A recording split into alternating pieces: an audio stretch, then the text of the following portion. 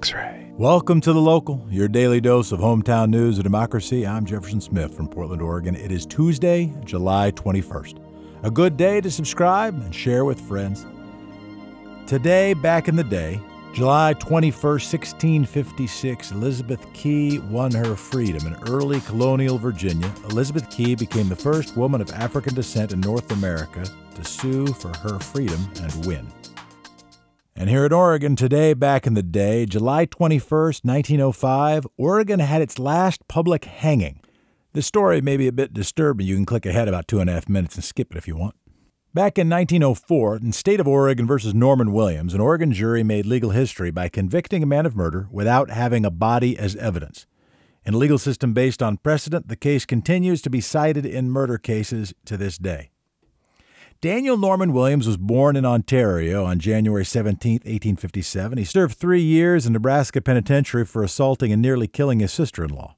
After being released from prison, he met and married Alma Nesbitt, and they homesteaded next to each other outside Hood River. Later, her mother, Louisa Nesbitt, joined them. On March 8, 1900, the trio boarded a Portland train for Hood River. When they arrived that evening, Williams rented a wagon, and they headed to their homestead. That was the last time either woman was seen alive. In early 1904, George Nesbitt arrived in Oregon to investigate the disappearance of his mother and his sister. While digging around on Williams's property, he discovered bloody gunny sacks, chunks of gray hair, and a piece of scalp. The Wasco County Grand Jury issued an indictment for first-degree murder against Williams. After his arrest, it turned out he was still married to a wife in Nebraska, and 2 of his 6 wives had died of poisoning. At the trial, his defense attorney argued there could be no murder without a body. The prosecutor, however, had a surprise witness, Dr. L. Victoria Hampton, a young Portland chemist. She proved that the hair attached to the scalp was human and testified it belonged to Alma Nesbitt. Using the new serum test discovered in Germany, Dr. Hampton established the blood in the gunny sacks was from a human being, not an animal. After the guilty verdict was appealed and upheld, the Oregon Supreme Court said this: whereas here, the circumstances point with one accord to the death of a person alleged to have been murdered, the finding of fragments of a human body which are identified as part of the death of the alleged victim will be sufficient, if believed by the jury, to establish the fact of death when this is the best evidence that can be obtained under the circumstances. The case is still cited today. And on July 21st, 1905, Daniel Norman Williams was the 66th and last person publicly hanged in Oregon. 1997, by the way, was the last Oregonian to suffer the death penalty of any sort since John Kitzhaber announced his moratorium, and Kate Brown has continued it. I want to say a big thanks to the Oregon Encyclopedia, where you can learn all kinds of stuff. Today, we'll start with your Quick 6 news headlines. Dr. Holly Hinson is back with answers to your COVID-19 questions and an interview with Pat Daniels from Constructing Hope, where we talk about how they work to help the formerly incarcerated find jobs in the trades. X-Ray. First up, it is time for today's Quick 6 local rundown. On Monday, Ted Wheeler has announced he won't give oversight of the police bureau to Joanne Hardesty, as she requested. And prior to that, Portland Fire and Rescue, overseen by Hardesty, announced that local and federal police aren't allowed to use the city fire stations. During more than 50 consecutive nights of demonstrations against police brutality and racism, the Police Bureau's rapid response team, tasked with responding to large protests, would sometimes wait in the fire station parking lots until called upon. But on Sunday, Fire Chief Sarah Boone sent out a memo that Portland police will no longer be able to use any of the 31 fire stations of the city as a staging ground for any tactical operations until further notice. Hardesty, of course, released a critique of the police bureau and the mayor who oversees the force. She said she believed Wheeler was not in command of the city's police. She also said it was clear police were collaborating with federal officers, which she called an occupying force. And the Fire Bureau emphasized on Sunday that federal law enforcement, and I'm quoting, were not and will not ever be allowed to use fire stations for their operations.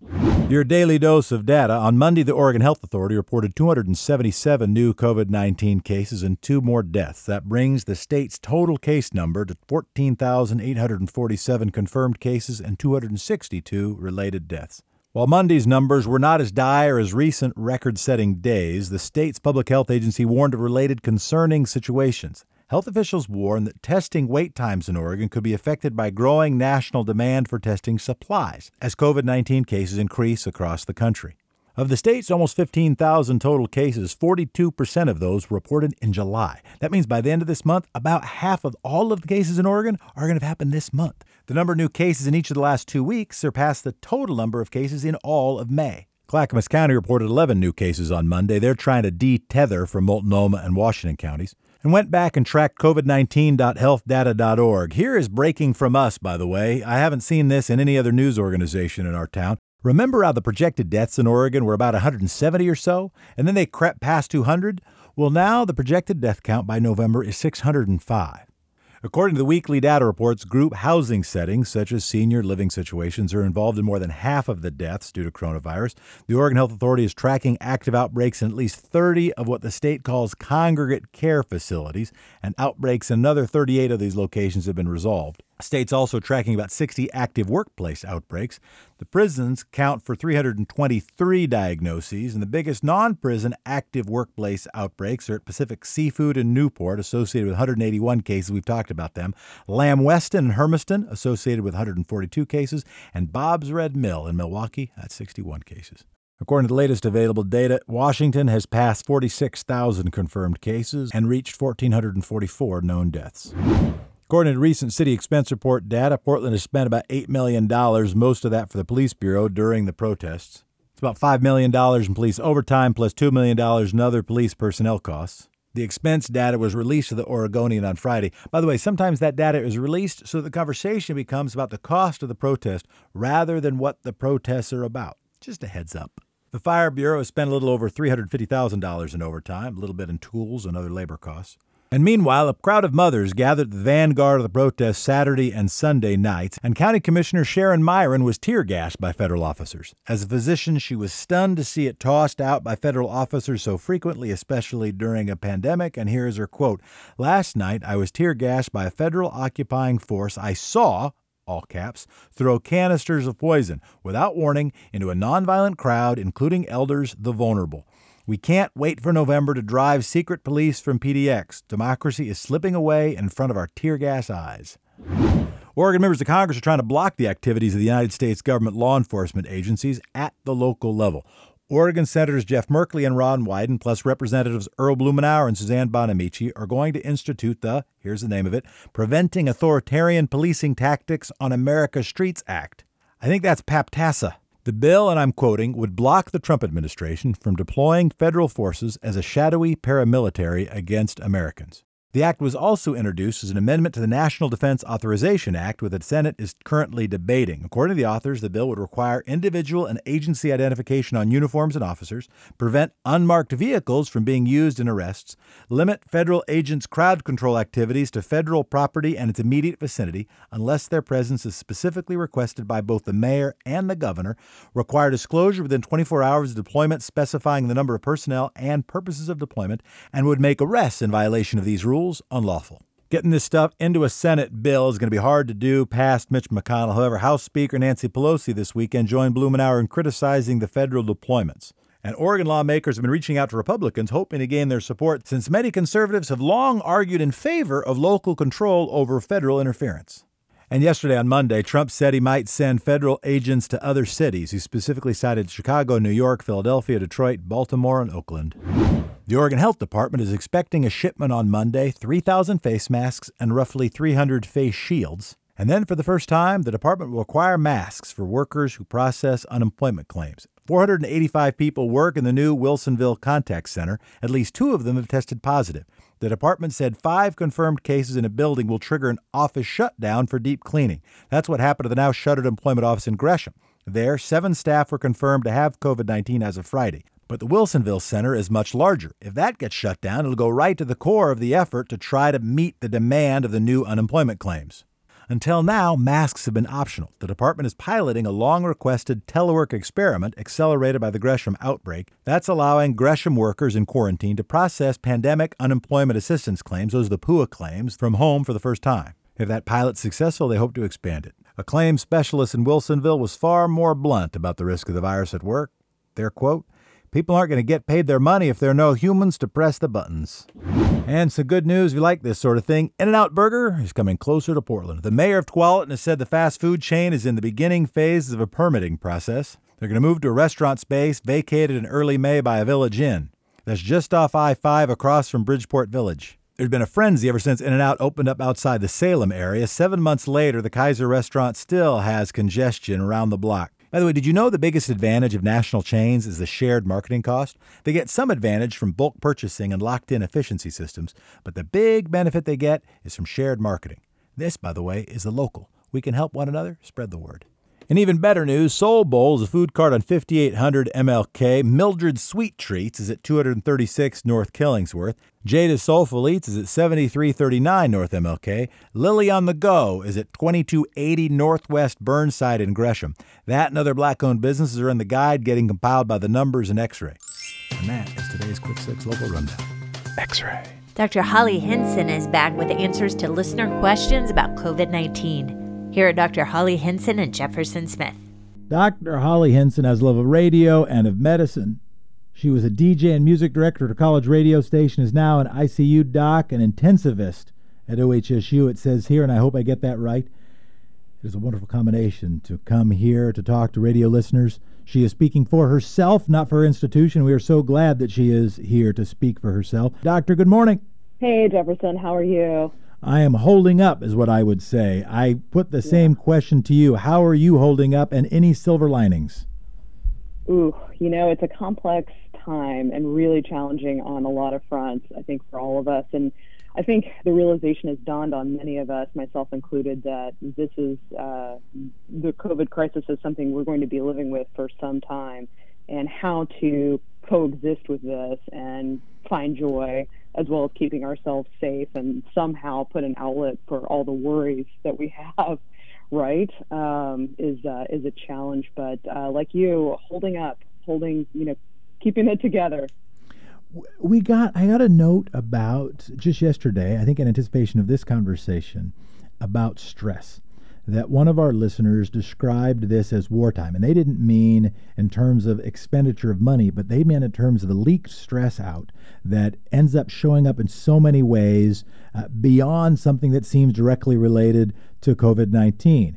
In terms of just people's level of happiness, people's ability to coexist with their spouse or their coworkers, just the high levels of stress. What do you advise people to do to address stress? I know you're not a psychotherapist, but you might have thoughts.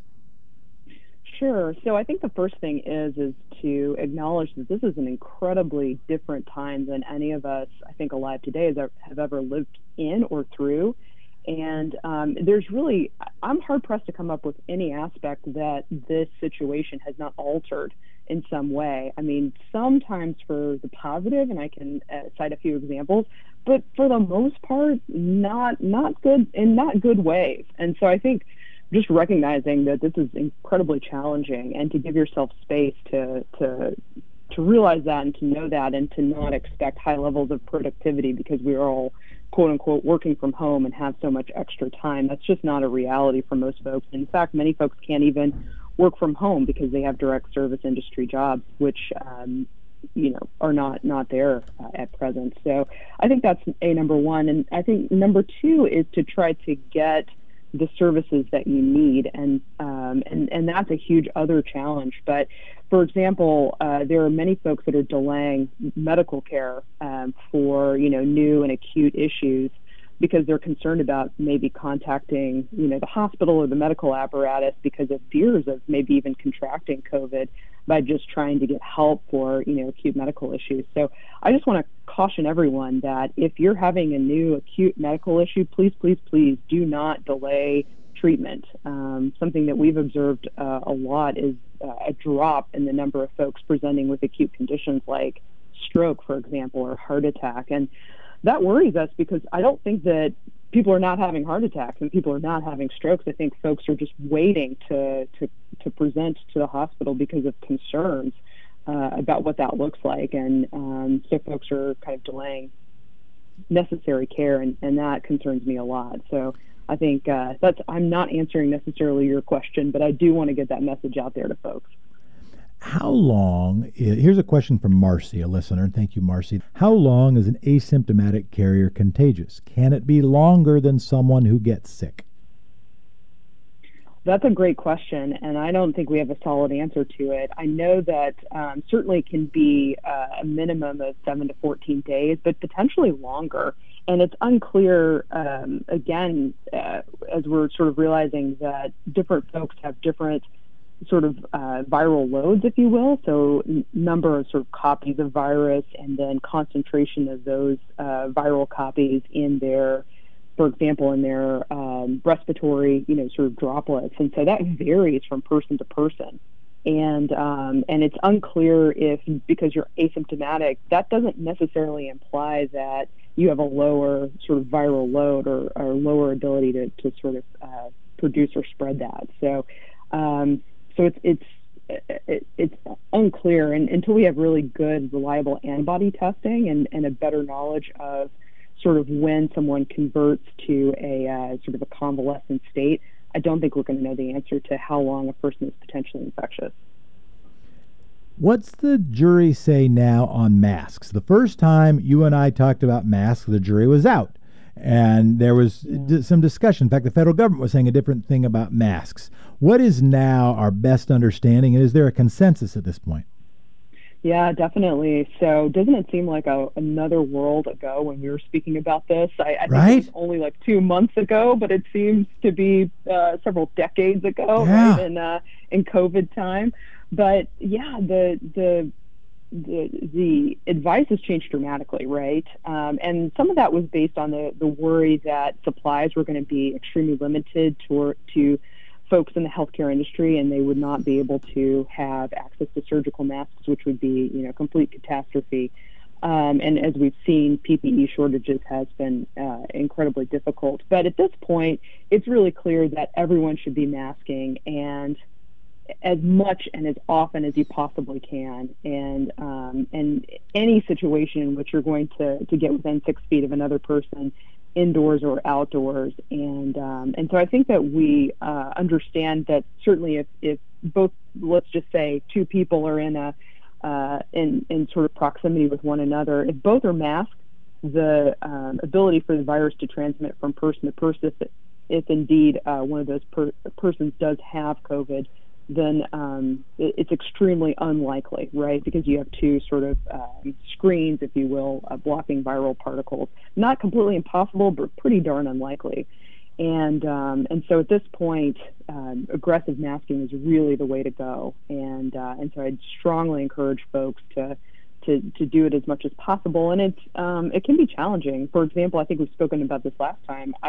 I like to run outside. That really is good for my mental health, and I suspect many other people have similar practices. And it's an adjustment to try to think about wearing a mask when you're trying to exercise outdoors, especially when it's really hot. But if you're going out to the park and that other folks are going to be around, really trying to at least have a mask on you, and certainly if you're going to get in proximity with folks, to really try to wear those. It's really important. I think that the intrepid producer, Julia Oppenheimer, is going to hop on the mic and ask a question. Julia, good morning. Good morning. Thank you for doing this, Dr. Hinson. My question is about surfaces. I know in the beginning there was a lot of talk about wiping everything down, hand sanitizing constantly. I'm sure that's still a great idea to wash your hands and hand sanitize, but what do we know more about how it transmits on surfaces, and is it safe to pick up your Amazon package outside? Right. So and again, the situation's evolving, and so I feel like very much like 2 months ago when we were talking about masking, and the recommendations were quite a bit different. Let me just say this caveat that this is a fast-moving landscape, right? Because research is so active. It seems like this particular virus is not staying on surfaces for an extended period of time, particularly those in which, for example, like plastic, metal, etc. The virus is not necessarily going to live on a surface like that for an extended period of time. So, and again, a little common sense here. So if someone directly sneezes on something, and you pick it up 5 minutes later, that could be problematic. But in general, certainly if there's a period of time, the virus is not going to survive for a lengthy period of time on a surface without a host. And so I think, again, this is no substitute for washing your hands very frequently. Please, please, please continue to mask, continue to wash your hands. This is not a get-out-of-jail-free card for avoiding those important steps. But I think the idea of having to Clorox wipe your mail, sort of before you open it is not a necessary step. I know a lot of folks were sort of sanitizing groceries and this, that, and the other, and I think that's probably not necessary. But if it gives you peace of mind, heck, I'm not going to tell you not to do it. Dr. Holly Hinson, thank you so very much for spending the time with us today and for doing that before. And I'd like to think we'd never have to do it again, but I would enjoy talking to you, and I suspect we might have to do it again. True enough. Well, I appreciate the time today, and I'd love to come back anytime. Thank you so much. Thanks, Doc. Constructing Hope is an organization focused on building skills for individuals towards a career in the construction industry. The organization helps people of color, unemployed people, the formerly incarcerated, and low-income individuals re-enter the workforce and attain middle-class wages. The organization supports those with the highest unemployment rates, fewest career options, and weakest safety net, engages young people to learn that they have the opportunities, abilities, and confidence for career and life success, and addresses diversity in the workforce to produce systemic change. Here are Executive Director Pat Daniels and Jefferson Smith with more on the work of Constructing Hope. Pat Daniels is with us right now. Good morning. Good morning, Jefferson. Thanks for inviting me. Well, thanks for being here and thanks for your work. If you were going to describe in just a few sentences, or as many sentences as you'd like, how would you describe Constructing Hope? Well, I would describe Constructing Hope as a free training program. And it is a training program that basically does six things. We're teaching your work ethics. So we teach about hard skills and soft skills. We're teaching in construction, it's important to be assertive and have confidence in order to move forward. You talked about the culture of the industry. So we talk to you about mental toughness and teach you about that culture. We talk to you about life outside of work and choices.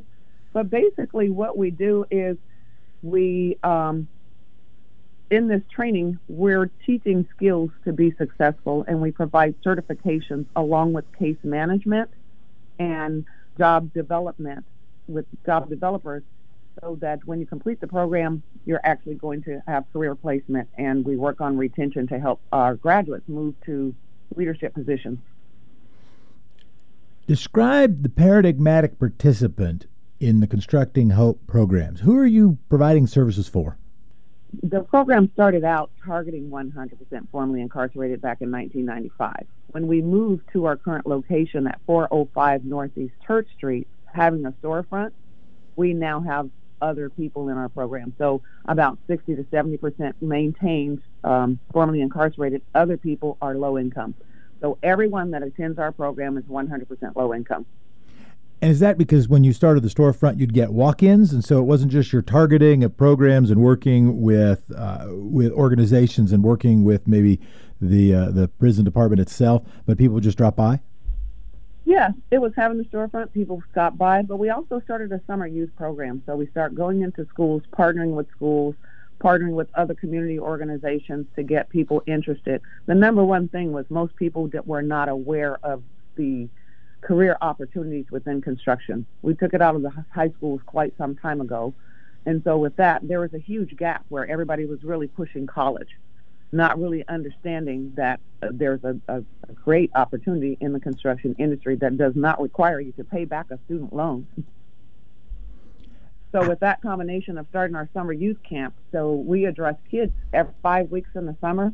We take kids from age 16 to 19 to come into our summer camp. We introduce them to as many trades as we can so that when they go back to high school, they can make that decision about college, take the necessary math courses so that they can actually apply directly to the construction trades when they graduate, or come through Constructing Hope, where we provide additional certification. So going through our program, our graduates leave with certifications in safety, so they have a 40-hour HAZWOPER, first aid, CPR. They've been introduced to fall protection, how to work in confined spaces. There's many advantages that we give them in going through this. And a lot of times when they go through, and if you've never been introduced, you don't really know what trade you really like to do. So this gives them an opportunity to do a variety of things, choose something, and get started down that pathway.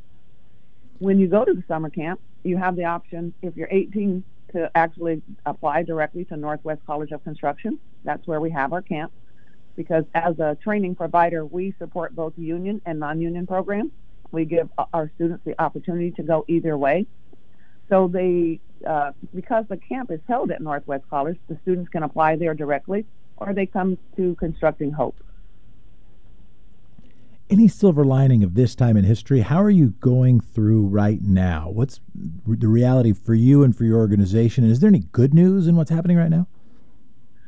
Well, and all bad news is fine. I don't mean to push you only to good news. Be as honest as you're in a position to be. Yeah. Well, right now it is kind of bad news for us, because as a training program, we offer 4 classes a year and we do a summer program. With COVID, this basically stopped our program because of the distancing, and we now have to move to an online platform. So with all of our students being 100% low income, there's a huge digital divide here. So there's a lot of work that we have to do to get computers in the hands of our students. This training cannot be done on your phone. Actually, to get a platform to provide the training, we're looking at several options for that, and those things do have costs.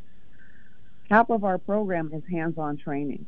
So that's what makes this program successful. Yeah, how are you doing the hands-on training? How do you teach somebody in a pre-apprenticeship program to be a pipe fitter or a plumber if they can't put their hands on a pipe or some plumbing? Right. Well, in good times, we have relationships with those trades, and the way we introduce our students is through site visits. We go to a site visit at 290, Plumbers 290, or at Northwest College of Construction or the Carpenters. When we go for a visit, we get an introduction there, and we also get a hands-on training. So the industry is really involved in our training and provides those hands-on. In our classroom, we're teaching basic carpentry so that they get an introduction to tools. So we're teaching flooring, roofing, and framing. They're building those things in our classroom. And then we do projects in the community, like we built tiny homes at Dignity Village and Agape Village for the homeless. So that's pretty much how our hands-on training happens. And so what do you do now? If it's all online, does that mean there's no hands-on? Do they do hands-on stuff at home? How do you manage? Well, right now we don't have any classes going on. We're stalled. So we're on hold. And part of the reason why we are doing leveling the playing field and fundraising. We're going to have to move and get larger spaces. We're going to have to either decrease the number of students that we're serving. Right now we do classes of 25. And in our current space with social distancing, that class could probably cut down to 5. So that's going to be a huge impact on our finances, because our funding comes from contracting and grants based on those 25 seats in the classroom. So you get like a per capita funding mechanism, and if you can't fit as many people in a building because of social distancing, then there's a question of, well, how do you pay your staff? Right. Right. So those are the issues that we're facing. Why do you do this? I do this because, Jefferson, I felt I'm going to say it was 2005. My mom passed away. And when she passed away, I basically had a nervous breakdown, and I started praying for purpose. In my previous life, I was the customer service manager at Portland Airport, and I've worked at Atlanta Airport. So a friend of mine invited me to a church, and I never knew the plight of someone coming from incarceration. I thought all they did was got out of jail and just go get a job and start your life over. And I could not believe the amount of barriers that was in front of people who were formerly incarcerated. You basically pay for that the rest of that sentence that you did, even though your time is over. You pay for it the rest of your life. Most recently, we banned the box. That gave some people a little bit of reprieve, but you know what? Just because the box is banned doesn't mean that these people are still getting the opportunity to go to work. And explain ban the box. That's when on the front page of a job application you have to check the box if you've ever been convicted of a crime or a felony? Yep. And I used to be that person that we had to have that piled, yes, no, and maybe. You check the box, you're always no. And that was changed by the legislature, what, a few years back? Yeah, I think it was about 2 or 3 years back.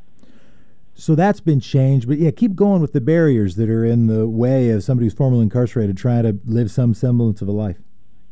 Well, if I didn't realize when they have classes that they have to take, they have to pay for those things. When you have an ankle bracelet, you have to pay for that. When you're incarcerated, if you have kids, guess what? Child support continues to build while you're making 2 cents a day or nothing at all. So you come out with so much debt. And, if you had credit cards, nobody's taking care of your bills and things. So when you come out, everything is upside down. And at some point, you couldn't even get food stamps. But so those are some of the things that change. So going fast forward, it's important for me to do this kind of work to help people truly re-enter society. We don't have a way for people to re-enter once they commit a crime. And one of the big problems, of course, is even just having something where they can earn a living. Why the trades? Why? I mean, there could be any number of things, and maybe that's just the one you're interested in. Well, but going from the airport background, why'd you decide to go in the direction of trying to help people in the building trades? Well, again, because when I came to this church and I saw the need of the people, the trades have the average person making $100 work in construction. They don't work in an office. When you think about the project managers and the level of education, construction is the one area where they're paying you to educate you. It's an apprenticeship. And anytime anybody can get an apprenticeship, that's a great place to be. I'm a college graduate. I don't knock it. But that student loan payment that I'm still making at my age is ridiculous. So that system needs to change. So for these guys, it's the only way that they can actually have a real life and make a decent wage. The average person coming out of incarceration is making like $12 an hour in a dead-end job that's probably going to give you a 50 cents or a 20 cents increase at the end of the year. When you go into construction, the paid apprenticeship, their increase is like $2 an hour. That could happen within your first year. So if you started a job at $18 an hour, within your first year, you could be at 20 years before you have your first year anniversary, because it's based on the amount of hours that you're working and your education that you're getting while you're on that job, going to school at night. So with the trades, what you do is you help people get into that apprenticeship. So you aren't the apprenticeship itself. You try to get folks ready to be apprentices? Right. We are a pre-apprenticeship. And as a pre, we're giving them all of the certifications and everything that they need to move into that trade. But going through any pre-apprenticeship training program, it gives you a leg up. Because when you're competing against the average person going in, they don't have the certifications that you have.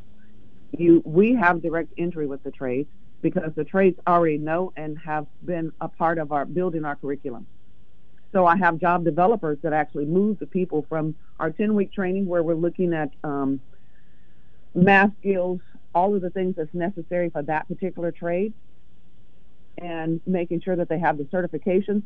At the end of the 10 weeks, they're going through a mock interview with the person of that JATC coordinator, Joint Apprenticeship Training Coordinator, for the trade that they're going into. They're coached and mentored. And once they complete the program, we don't let you go. We ask you for a 3 to 4 year commitment. We ask you for a lifetime commitment. And the commitment is because the culture of the trades is to help you be successful. Some trades can journey in 2 years, which means that you're an expert and you're at the top pay of that trade. Others can take 5 to 7 years. So with that, there's a lot of ebbs and flows of learning the culture of, I'm going to give you an example. One of my guys said that he wanted to not stay in the trades because he had been fired 3 times.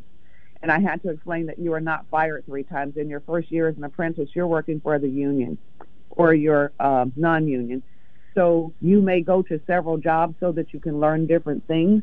And then by your 3rd year, you're picked up with a company that keeps you because you've completed your education to the point that you're valuable to that company. But when you first start out, you're working in a lot of different jobs so that you can learn a lot of different things. Pat Daniels, Constructing Hope. The website where the fundraiser is happening is constructinghope.org. Leveling the Playing Field is the name of that fundraiser. As I go to the website, what I see is you've now raised, I checked before, it was $33,000. It's keep going, now it's a 30. Now it's a 39.